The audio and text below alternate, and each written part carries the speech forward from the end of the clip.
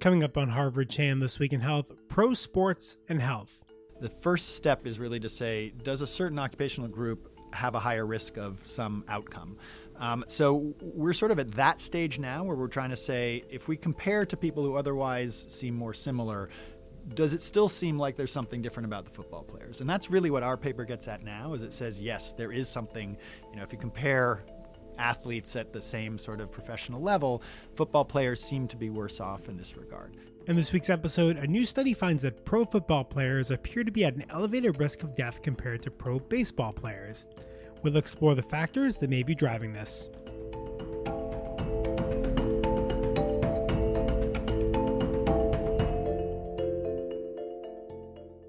Hello and welcome to Harvard Chan This Week in Health. I'm Noah Levitt.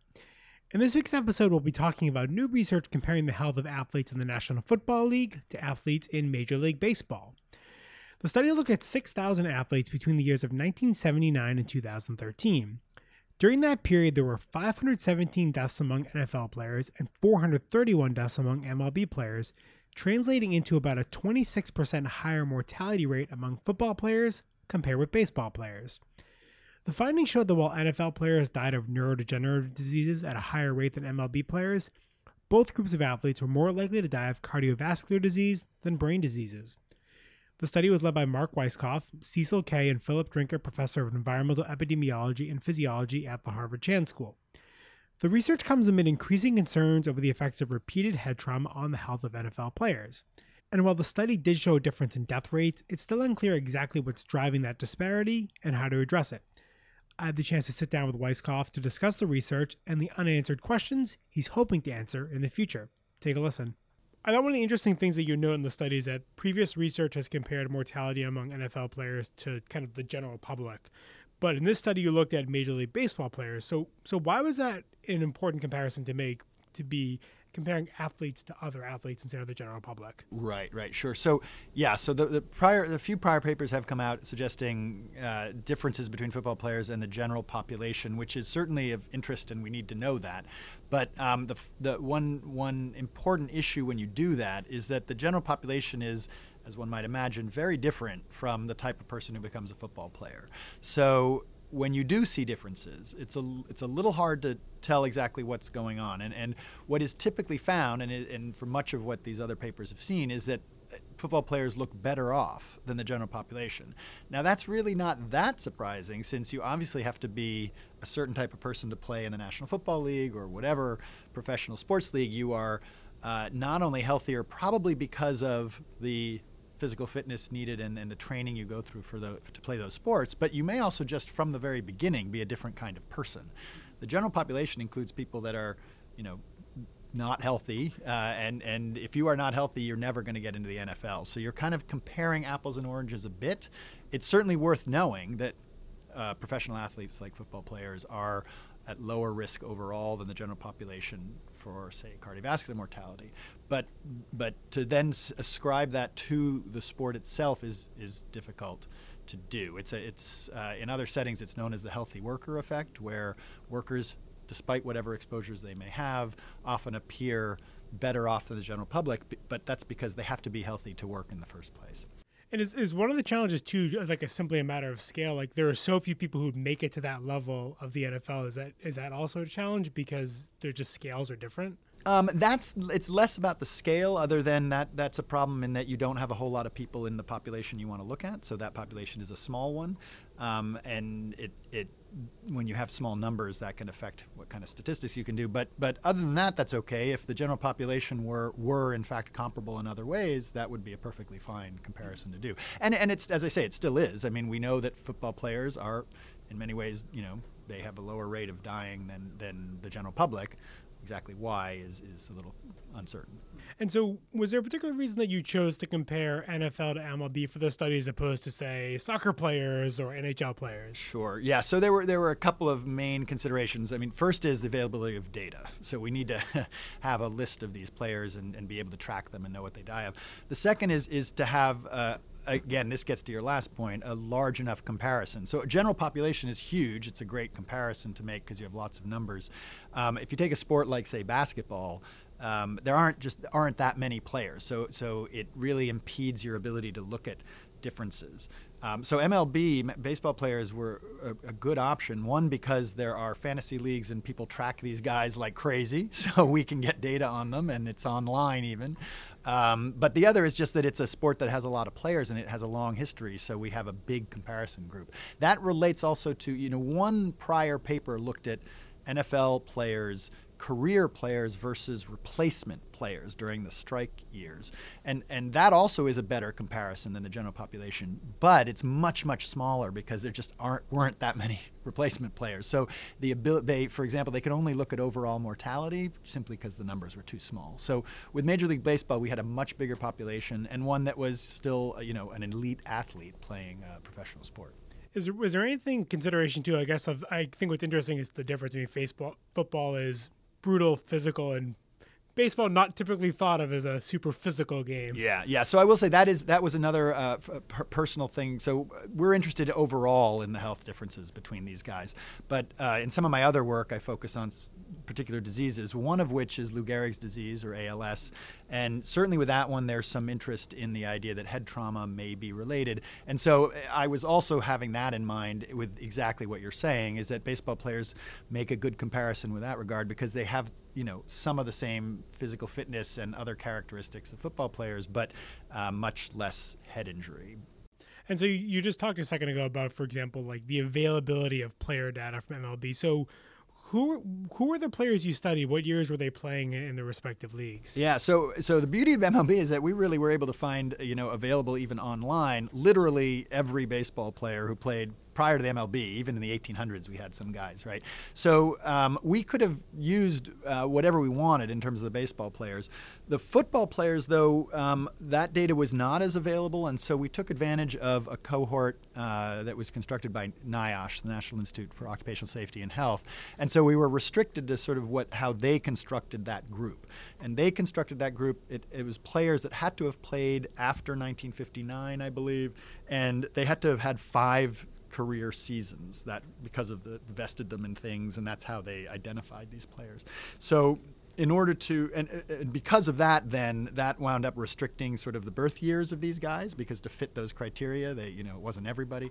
So essentially, to be more comparable, we did the same thing for the baseball players. So we actually wound up cutting our baseball player pool way down to match the NFL cohort entry criteria that NIOSH had already set up. How big of a hurdle with this was just finding the data? Because you mentioned for MLB it's so widely available, but NFL was obviously much of a challenge. So was that one of the just initial barriers? Like, we need to find the data, then we can do this study. Absolutely. I actually had meetings with Don Fair at the MLB Players Union, had conversations with the NFL Players Association way back. Then discovered online that baseball and fantasy leagues are wonderful, and that I was able to source data that way. That's not as available for football, and that was a major hurdle for me. And that's why it really wasn't until an NFL paper came out using the NIOSH data that I thought maybe we could access that. And in fact, because NIOSH is federal, it can be accessed. What were your key findings, and where did you find significant differences between the NFL and MLB players in terms of death or cause of disease? Sure. So the first thing is that what we found is NFL players have a higher rate of mortality than baseball players, so they are worse off overall. Importantly, it looks like those differences are driven by, in particular, cardiovascular death and neurodegenerative death. In the prior studies we'd referred to, where they were comparing to the general population, they actually found that football players were less likely to die from cardiovascular disease than the general population. So our results kind of flipped that on the head. They also, of course, flipped the overall mortality, which for football players is less than the general population, but now more than baseball players. The prior papers that compared to the general population also saw a higher risk of neurodegenerative death, and we see that as well compared to the MLB players. So those were the main findings, that higher mortality in the football players, largely driven by cardiovascular and neurodegenerative deaths. And so do you have a sense of, or I guess it's probably hard to say directly what causes each, but do you have a sense of what may be driving those increases in deaths? Right. So we have theories about that, but this is very similar to sort of standard occupational epidemiology, where the first step is really to say, does a certain occupational group have a higher risk of some outcome. So we're sort of at that stage now where we're trying to say, if we compare to people who otherwise seem more similar, does it still seem like there's something different about the football players? And that's really what our paper gets at now, is it says, yes, there is something. If you compare athletes at the same sort of professional level, football players seem to be worse off in this regard. Obviously, the next step is to try and figure out what that may be. Now, we have thoughts about it. Obviously, the cardiovascular factors, football players have a lot of traditional risk factors for cardiovascular disease that we would want to explore more. I also do work with the Football Players Health Study, and as part of that, cohort study we've started there, we do see that things like weight changes at different times are related to worse cardiovascular health later.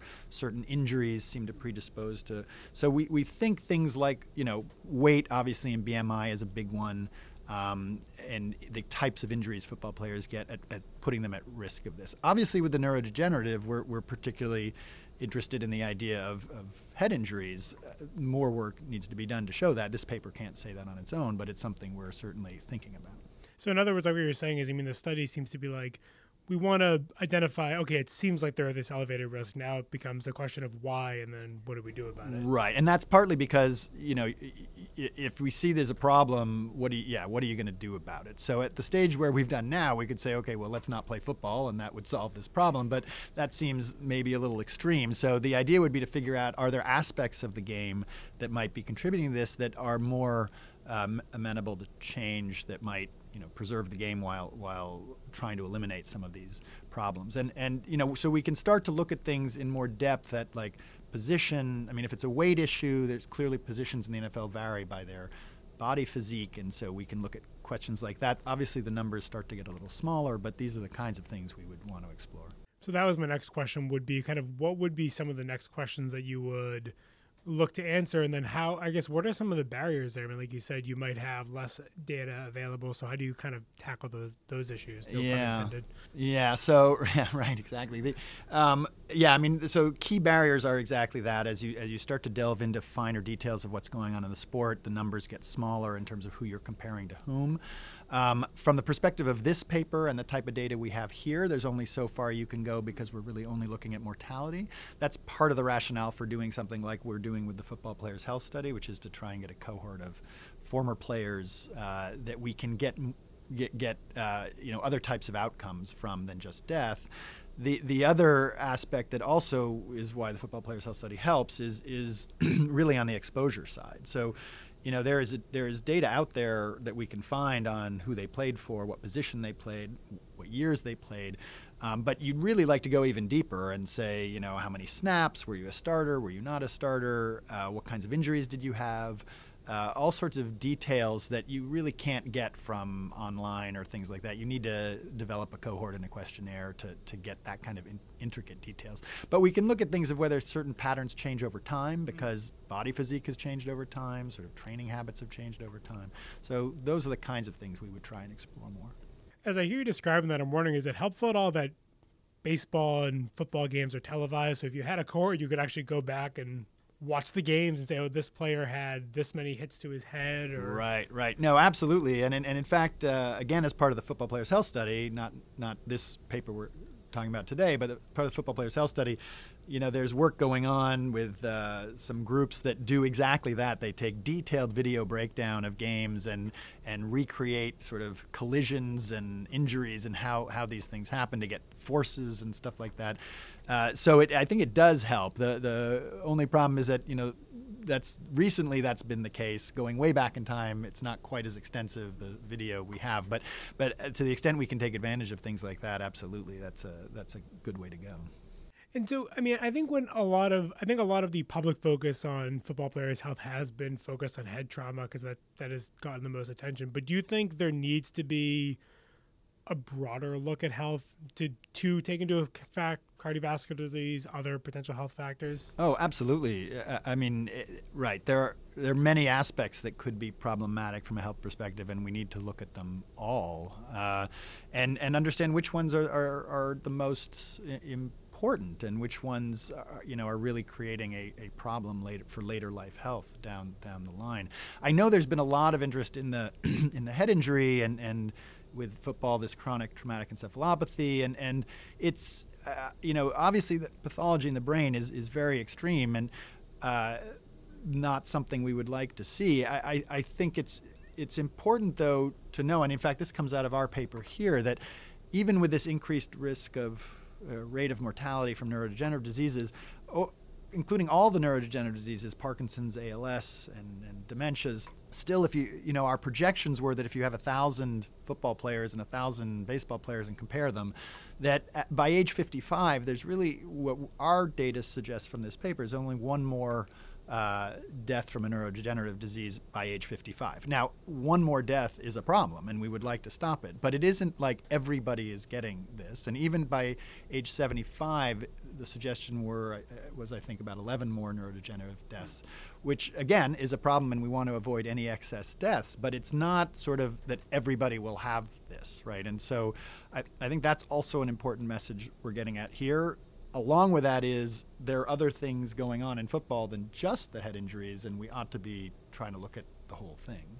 And it's, I guess, is it a case of too? I mean, the deaths are only part of the story. That it might just be quality of life. I mean, you might not have dementia, but you could have trouble sleeping over the course of your life. Those absolutely, and that's the kind of thing that, from the way we did this paper now, we can't get at those details. That's the kind of thing the Football Players Health Study is trying to get at. They're extremely important too, because especially when it comes to things like dementia, there's a risk if someone thinks they absolutely are going to get this horrible outcome that they become fatalistic to some extent. But a lot of dementia problems, cognitive problems that occur, are actually from factors that could be modifiable. It might be sleep problems. It could be, cardiovascular problems that are treatable. So part of what we're trying to do is understand, why are people getting these things, and are some of the reasons potentially modifiable even later in life, even after you've played football, so that we can treat them. So a football player presents to a doctor, we want to make sure that the doctor doesn't just think, oh, they played football, got head injuries, are going to have this neurodegenerative problem, can't do anything about it, as opposed to being aware that there may be other issues like sleep problems and cardiovascular problems that are treatable and might actually impact the quality of life of the player now. So do you see this as just almost like a workplace health issue limited to football players, or are there kind of some broader public health implications? I mean, I'm thinking even of parents who are worried about their kids playing youth football or high school football. Yeah, I mean, it certainly is. I mean, obviously, this is an extreme group, and they have a very particular set of exposures. But I think it could potentially be sentinel in some ways, that these are issues for other populations. I would more immediately go to things like military populations that might face some of the same sort of extreme stress, possibly head injury and other types of injuries. The kid issue is very important. Our work really can't address that, and it gets problematic if you're only looking at the professional athletes, because by definition, to become a professional athlete, you probably were okay by the time you got to high school or college. So that may be less reflective of what's going on with the whole population of kids playing these sports. Hugely important question, but really requires a different approach to study that. So I think the framing of kind of starting this from a workplace health issue is really interesting. And I guess, are there any other lessons from other kind of workplace health issues that you and kind of other researchers are drawing upon, either in terms of lessons from modifying work conditions or even just designing studies? Yeah, so certainly in the designing studies, I mean, this is basically like an occupational epidemiology study, and there's an approach to doing that. There are certain pitfalls that you have to be aware of in those types of studies. And so we're certainly drawing on that. And as I sort of alluded to before, this paper now is kind of the first step in that process to really nailed down that we've got a problem going on here. There is a difference. What is that difference? And now the occupational approach is let's dig deeper into what are the factors that are leading to that, with obviously the idea that we want to be able to intervene on those, modify them so that we can keep the job, in this case football, without while at the same time improving the working conditions so we don't have as much of the health effects. It's sort of like, in the days of asbestos or something, that we knew that asbestos mining work, turns out that's bad for you. Well, is there personal protective equipment? Is there ways we can change how you go about the mining, or how you handle the rock, that can reduce the exposure to the stuff that's actually producing the problem? So ideally, we would like to do that in this case too, is let's let's find things we might be able to modify so that baseball players and football players don't look any different in their mortality.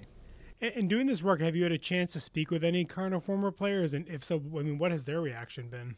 So not necessarily specifically with the work related to this paper, but in my work with the Football Players Health Study, we have an advisory group that includes many former players that they're very interested in these issues. I will say they love their game, right? And they want to play their game. And that's not uncommon. I mean, even workers that know they're exposed to very dangerous things, that's their livelihood, that's their love. They want to do it. And so our job is then to figure out how can we allow these people to keep doing that and while making it safer for them. So let's do the work to figure out if there are levers we can pull to protect them.